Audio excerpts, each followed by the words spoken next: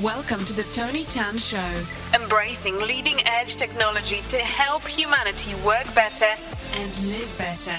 Diving deep into the latest AI and digital disruptions, helping you find your true potential with the help of latest tech. The future in the present. And here is your host, Tony Tan. Hi everyone, my name is Tony Tan.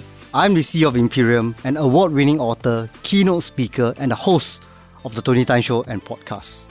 Today, enterprises in Singapore are facing their greatest threat ever from cybersecurity attacks. This is due to increased digitization, proliferation of IoT devices, and the increased sophistication of ransomware attacks. Are there resources by the Singapore government that enterprises can harness to increase the resiliency and cyber posture and give them an edge?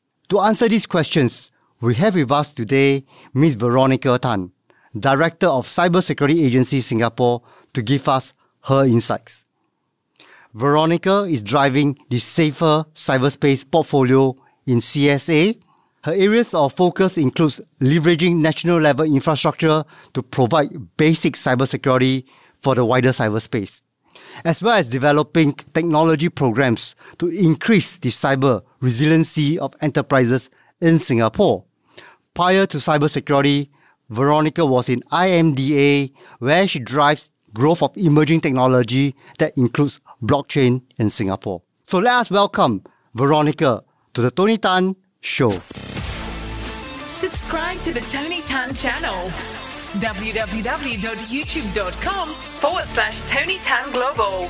And connect with Tony through his Facebook page, www.facebook.com/Future of Disruptions. Stand by. Okay, 3, 2, 1, and... Veronica, we are so happy to have you, in our Tony Tan Show and podcast this afternoon. Thank you for taking your time off your busy schedule to join us. I'm very happy to be here today. Yes, I know that, there's so many things that's happening every day. We are seeing so much interesting news. The audience and myself is really, really very curious, right? That in the last 2.5 years, we have seen all these news about increased cybersecurity attacks, and, Singapore is one of those countries that is so well connected that the attacks are really growing in terms of like 76%, 100%, depending on what reports are you looking at. What are your take about these attacks on Singapore? Why is it that the volume of attacks that we are seeing in the news is growing by leaps and bounds in the last 2 years? So you're very right to say that I think all of us who are in the cybersecurity industry, we would have seen attacks increasing the past 2 to 3 years. And quite a few of this is actually also related to the global pandemic. So if you think about it, the pandemic has actually forced lockdowns and all of us to go indoors and stay at homes at some point in our lives. So in order for business to continue, so-called as usual, then businesses have been forced to digitalize very quickly. And some reports I've seen said that the increase in digital transformation has increased by as much as 7 times. What this also means that basically companies become a lot more interconnected. The attack surface in cybersecurity term increases, and this creates more opportunities for hackers. So I think this is why we're seeing a major rise in cybersecurity incidents the past 1.5 years or 2 years of the pandemic. And that's why getting to be quite a concern. And that's why we're also stepping up on our efforts to get enterprises to be a lot more aware about this and to be cyber safe. Ransomware in particular is one that has actually increased by quite a bit in the past 1 year as well. All right. This is an interesting couple of things that you speak about, because we have been always talking about digitizing. We are very concerned about the economy. But sometimes we fail to really emphasize the other side, which is, secure yourself while you digitize, right? So I think this portion is very, really important. And I'd like to talk about the surface areas that you talk about. There's this growth of these IoT devices. Is that one of the areas that we are saying that why the surface area is getting bigger and bigger? Is it one of those contributors? I think certainly yes. Firstly, there are many more devices now and they're getting smarter and more connected. So traditionally in the past where they weren't as smart, less of an issue, but increasingly the number of devices increasing and becoming a lot more connected. So this is also is also contributing to the rise in cybersecurity incidents. But I think beyond that is also generally a lot more usage in digitalization. So some of your traditional processes where you used to physically go to the brick and mortar shop to buy things, you now take your transactions online. So this has also contributed as well. Yes, certainly. I think the message is that while we digitize, we really have to put an eye on the security hygiene, how we are educated on security as well, right? It's not just a one-sided track on just digitization itself. And you brought up a very interesting point earlier about ransomware. Now, we've been hearing about ransomware every day, right?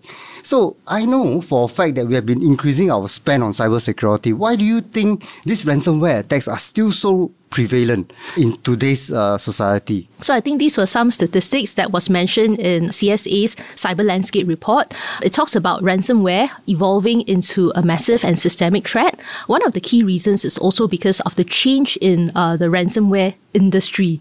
So I think people may have heard about ransomware as a service, where in a way the criminals are now becoming a bit more commercial minded and making this into a business model. So it's like as a service, and it's now really available for people to actually take on this and launch attacks as a service. So where in the past, before this was available, you would have to have a certain level of technical expertise in order to be able to launch a ransomware attack. But the moment there are ransomware as a service models lying around, basically you can pay money to the cyber criminals who will actually have good customer service and help you in doing so. So this lowers the barriers, makes it a lot more accessible, and this has also contributed to the rise in ransomware as well. Yeah, and I think it is really alarming to see this rise. I mean, we are hearing so many companies, whether is it reported or non-reported, but certainly they have experienced this sort of attack before. And I think that our government is also very concerned, and our government also wants to do a part to make sure that we have a secure digital space to grow in. And we hear about this new task force agency that they are trying to put together for ransomware. Could you give us some insights? Where do you think what's the value add of a task force like that, and how does it help us going forward? So this is not just a Singapore-only conversation. Actually, ransomware has become a global threat, and it's not just Singapore, but many other countries are actually also paying a lot of attention to it. So I think one of the parts of the task force is actually for us to link up with other initiatives overseas so that we can do this together globally to work together as a whole global nation to drive the ransomware, anti-ransomware initiatives. And within Singapore, we also have multiple government agencies involved in the task force. This will include agencies such as SPF, which looks at the criminal side of things, MAS, because some parts of ransomware would go into crypto-related discussions and so on. So I think collectively in Singapore, different agencies have come together so that we can try to look at the different work streams and to solve the problem a little bit more holistically. And then across the world globally, is also to touch base with the rest of the world, because this is something where cybersecurity is very much a team sport. A single country can't do it alone, and we need to be able to work with the rest of the world in order to tackle this issue together collectively. Oh, that sounds like a plan. But that sounds like a massive plan, right? To bring so many agencies together and so much intelligence that we are putting together. But I do think that if these things are put in place, as we know, today's digital world, we are also transiting, and there's something called the metaverse coming in. And you spoke about the crypto space earlier. I think that we have the foresight to bring all these agencies together and really address some of these problems and protect as we digitize and go into new digital venues in the future. So I'm really heartened that we are putting in place something like that to protect our digital future.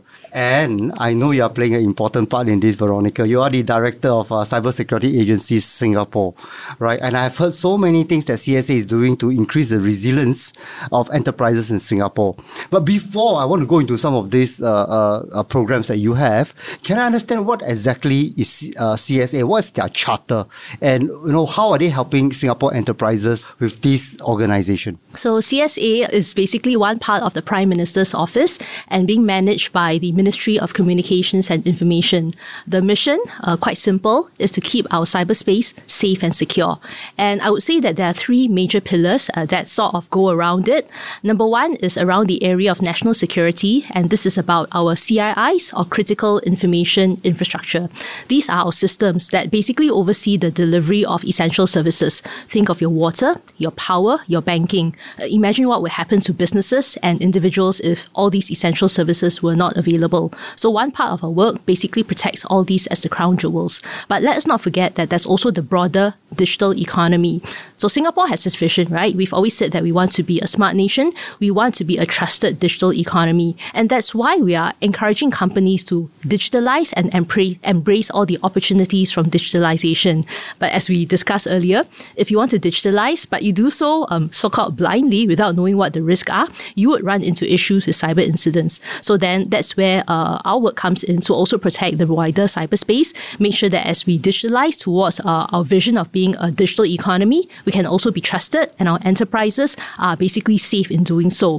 Finally, the last pillar is our digital way of life. I touched upon it briefly. You and I as consumers, when the pandemic happened and we were all stuck at home, we maybe couldn't go out very much. What did we do? We went online. When you buy groceries, maybe in the past you would go to your supermarkets, but maybe because of the pandemic, you may have switched to online ordering. You can't go to the restaurants, and there was one point in time when we couldn't do that, so we did online ordering. So many of our transactions now are online. And as individuals, how are we making sure that we are being cyber safe as we use our mobile phones and our tablets to basically do all these online transactions? How are we making sure that we are being conscious about it and not inadvertently being scammed, for example, and phished? And I think these would be the three key pillars that help to keep our cyber safe. Essentially, the critical information infrastructure, the wider, broader digital economy, and then us as individuals, our digital way of life. Wow, I think that you have really covered the entire spectrum that we are looking at in terms of our interaction with digital experiences and cybersecurity.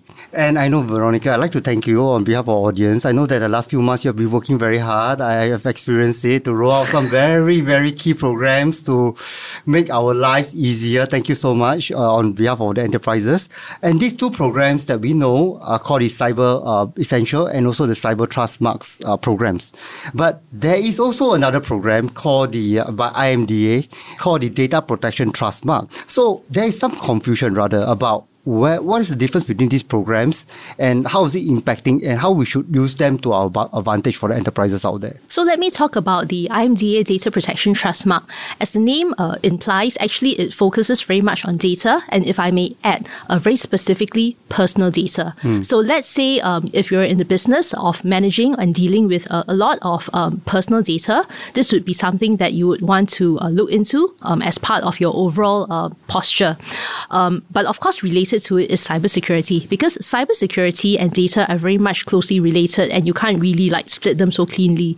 So I think when we look at cybersecurity, we look at a whole range of measures, including data protection. And when we look at data, I would say that we look at it a bit more broadly, going beyond personal data to include things like potentially business sensitive or business critical information. So I think collectively, if you have good cyber hygiene measures, it can help to prevent against data breaches. And similarly, if your business is really in the space of personal data processing, then you would want to consider this. I think in common, all these are all certification programs. And maybe the bigger question is, what does a certification program bring to an enterprise? So whether it's your investment in cybersecurity measures or your investment in data protection measures, all these are things that you invest in very much at the back end. You can't really see it. So how do you actually tell people that I've reached a certain standard? And that's where certification comes in. Because with the certification, you get a chop to say, oh, you have met a certain baseline hygiene or you have met a certain standard. And it becomes very visible. It brings your investment back end into something at the front to say this is a visible label. And when your customers see this, they feel that, oh, there's a certain sense of trust, that they are able to trust that you have put in place certain measures. And this is because it's been independently verified by, a trusted certification body. And this actually helps for the business to become a competitive edge in the business. So I think this was actually generally the value of certification programs. One part of the questions asked about the difference between cyber essentials and cyber trust. So let me just explain a little bit further. So when we talked about certification, actually for the small enterprise who is very much, not very does not have many resources, usually the word certification doesn't gel very well because most of them will think, wow, this is actually something which I can never achieve and attain. So I think one thing that we did very deliberately is to actually design cyber essentials to be relatively achievable even for the small enterprise. And we did this by going around the world to look at the different countries that have put in place basically basic cyber hygiene. And we distilled and prioritized a list of basic cyber hygiene measures so that it's a bit more direct for the small enterprise. They don't need to go through a complicated risk assessment because many of the small enterprise do not actually have dedicated IT teams to do that. but we just directly tell them these are the 5 measures or 5 categories of measures that you should put in place. It's a bit more direct so that they can implement a bit more easily. And we try to make it achievable as well so that they don't feel like they've had to climb Mount Everest in order to pass it, so that they are able to at least get the minimum baseline done, and it gets them protected against the majority of common cyber attacks. And then Cyber Trust is for those that are larger, a bit more digitalized, definitely have IT teams and would want to go beyond cyber hygiene. So if you look at the shift in the cybersecurity industry, we are slowly shifting away from a compliance mindset into a risk-based mindset. Right. What a risk-based mindset basically means is that basically know what your risks are, what your exposure is, and therefore put in place the right measures that would match your level of risk exposure as well as your risk appetite. So what we do in Cyber Trust is that we have a guided risk assessment framework for the companies to figure out what their risk profile is, what their risk appetite is. Then they would pick the right level of Cyber Trust tier to be able to match where they are in their business journey. I think that's really, really interesting, especially today we have so much born in the clouds company. And I would like to say that almost every company is a digital company in one way or another, right? I would definitely want to work with a company that I know have at least some form of cybersecurity hygiene in place, and giving them a certification really give confidence to this. I think this is something that's unique, at least in my experience. And I know that you guys have done a lot of research to baseline this program. And the best part of this program is that it's progressive as it's linear, and it really depends on the size of your company. You have a program for almost every type of company along the way, right? And I think that's wonderful, right? It's not a one size fit all, right? Everyone, depending on your posture, and you can cater to the individual silos within that program itself, right? And that's really, really exciting. So you also talk about security hygiene, which I think is so critical, because sometimes we are talking about all this fanciful cybersecurity technology, but we just forget about the simple things in life. It's just like we have, during COVID time, the simple thing you can do is just to wash your hands, but we don't do that, right? So thanks, for putting the attention back to important things like hygiene, right? Patch management, like backup, right? These are critical things that you can easily deploy as part of your certification. I understand now that with all these 3 certifications, that we want to encourage customers and partners and also business organizations to come on board. Now, while they are onboarding this certification and get the recognition and get some of this basic security in place or advanced, depending on what level you are, is there, in your opinion, Veronica, any low-hanging fruit out there besides this certification program that enterprises could do today to give them an edge in this cyberspace that we are talking about? So some maybe going for certification is a bit like going for exam. So you might not be ready for the exam at the onset. So if, let's say, you're not ready for the exam, go for the 10-year series or the tuition teachers. So I would suggest going to CSA's website to download some of the free cybersecurity toolkits that we have developed for the companies. We have some that target the tauques and the business leaders, and it speaks to them in a business language why cybersecurity is not just a technical issue, but part of the business risk management. So that's for the business leaders. And then the next stage is usually for the companies that actually are convinced and want to get started but may not have the resources. We also have toolkits that are free to help companies get started in basic cyber awareness training.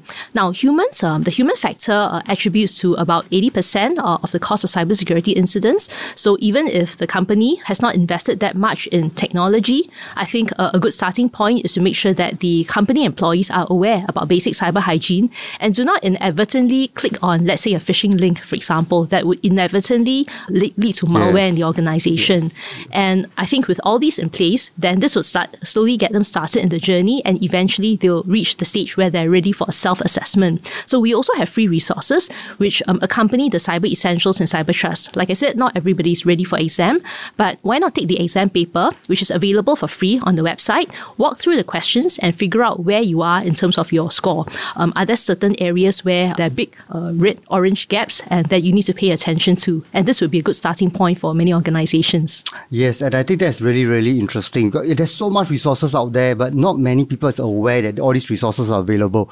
So for our audience out there who are looking to get more information, get yourself educated, please, I would like to encourage you to look at the CSA website. There's plenty full of resources, way beyond what we have discussed in this podcast and this YouTube channel. Check it out. You might find something that's relevant to you. But Veronica, I got another question. Sometimes it's interesting. I've been talking to the smaller enterprises, the tauques.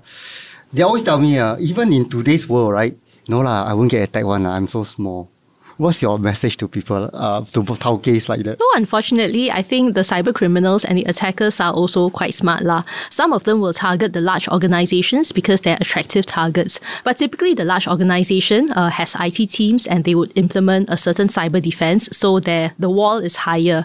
But for the smaller organizations who do not think that they are basically the subject of attacks, they will find that they are sometimes the easier targets, and there could be cyber attackers who would prefer to attack them. I also wanted to talk about supply chain. Supply chain attack is something where you are attacked not directly but indirectly because of a vulnerability or exploit in the supply chain, for example, through a supply chain partner or the software that you're using. So we've seen a rapid increase in supply chain attacks in the industry, and some of the smaller organizations are actually big supply chain partners to large organizations. So sometimes you may not be targeting the small enterprise directly, but using them as a conduit to target the bigger enterprise. I think these are some of the reasons why all of us need to stay vigilant, and prevention is always better than cure. So therefore, I think it is still important to be aware and put in place the basic cyber hygiene, even if resources are scarce. Very good point. I never thought about that. Especially for SMEs, they never, I don't think a lot of people, they know about cybersecurity sometimes, but they might not be aware they are part of the supply chain attack. And it is a calculated attack. So I think this is something that we have to be very, very aware of today, because it's going to be a new form of attacks that is happening and is increasing as we speak. So, besides your advice on, for our smaller enterprises, Veronica, I want to shift gear a little bit, right? I want to talk a little bit about how do you see the future of cybersecurity? We know that in the recent years, there's a lot of talk about artificial intelligence. Some people use it to weaponize it. Some people feel that it gives us an edge. What's your view about AI for the future of cybersecurity? This is very much of a cat and a mouse game, or in some cases, is building a wall to prevent the seawater from coming in. So if your cyber attackers are using AI to up their game, which is the seawater, and you're building the wall, surely logically, you need to up your wall so that it's higher than the seawater and the seawater cannot come in. So if the attackers are using AI, then very logically the cyber defenders need to be using AI well as well, so that we can basically keep the seawall higher and the water cannot get in. Okay. So you do see that the future AI will play an increasing role in this space? Yes, definitely. In fact, in some of the products and services that we're seeing, the solution providers are starting to incorporate AI capabilities into their cybersecurity solutions. Okay. AI does well in things like dealing with a large amount of data, doing pattern recognition and so on. Yeah. So this would be ways where they can actually use this to make their offerings a lot stronger. And this will also help enterprises better protect themselves against all the cybersecurity incidents that are happening out there. Yeah, I think that I also feel that AI will augment what we are doing and help us to reduce some of the complexity today. And I also feel that sometimes, as what you have mentioned, the only way to tackle bad AI is good AI, right? So it's going to be AI versus AI in this space. We're going to see a lot more of it. And before I let you go, Veronica, one more question for you, right? You are a director of CSA, an important, eminent organization in Singapore. You've been a leader for so long. Do you have advice? Do you have like 3 leadership advice for all our digital leaders there that's running digital teams, cybersecurity teams? It's a very stressful job. It is a very disruptive job, and things changes almost, every few days things changes. So in such a dynamic environment like that, what are some of your tips to leaders to continue to motivate and continue to get their people to be involved and to transform together in industry? I guess maybe what I'm going to say may sound a little bit cliched, but if you're in this industry, I agree it's fairly stressful. In fact, we saw some numbers that talk about the level of burnout in CISOs, and it's amazingly high. So CISOs are very much well sought after. They're quite well paid, but the burnout rate also seems to be quite high. So I think one tip that I would definitely say is to basically have the balance in your life and take care of yourself, because if you cannot take care of yourself, then a lot of other things cannot happen, whether it's you driving actively in a leadership role in the organization or you taking care of your family. The other one I would say is actually another fairly cliched thing, which is actually if what you do is actually a passion, then you'll find that you'll never have to work a single day in your life again, because every day as you so-called go to work, you're actually working on something you're passionate about. So I think most importantly, the technology space and the digital space is a huge one. So find an area where you're really very much into it as part of your passion. And once you can feel it and you can find that area, you won't feel that you're going going to work every single day because you're just indulging in a certain passion. And that would, to my first point, also help you in addressing the burnout, because if you feel that you're enjoying yourself and you're loving it, it's probably not going to create that much of a burnout. And we need to find passion because the technology space moves so quickly. How do you keep up? The only way for you to keep up is if you have the genuine interest in it. If not, it's going to be quite difficult. Okay, so we spoke about self-care and as well as passion. Like talking from you, I can feel your passion from here actually, Veronica. Thank you so much. So what are you doing for self-care? I do quite a lot of yoga. That's one way. And I like taking walks and runs in nature. I mean, of course, you could also walk and run in your treadmill, which does get very useful these days when it's always raining. But I think if the weather allows, it's very good to be taking a walk out in Mother Nature because it heals and soothes your mind. Nothing beats smelling, the smell of nature and, looking at trees as you run by. So to our audience out there, I think to summarize, right, it's important to take care of yourself. Be passionate about your job and make sure you get certified and go on board, look at CSA's program so they can help you in building resiliency for your organization going forward. So, Veronica, on behalf of all the enterprises and behalf of the Tony Tan Show and podcast, I really thank you. We appreciate your feedback and your insights. They are really valuable to us. And we hope to have you in our show again in the upcoming series. But once again, thank you for joining us this afternoon. You've been listening to the Tony Tan Show, your #1 podcast about optimization of human potential with the latest technology. Your future is in the present. It's time to embrace it now. www.tonytanasia.com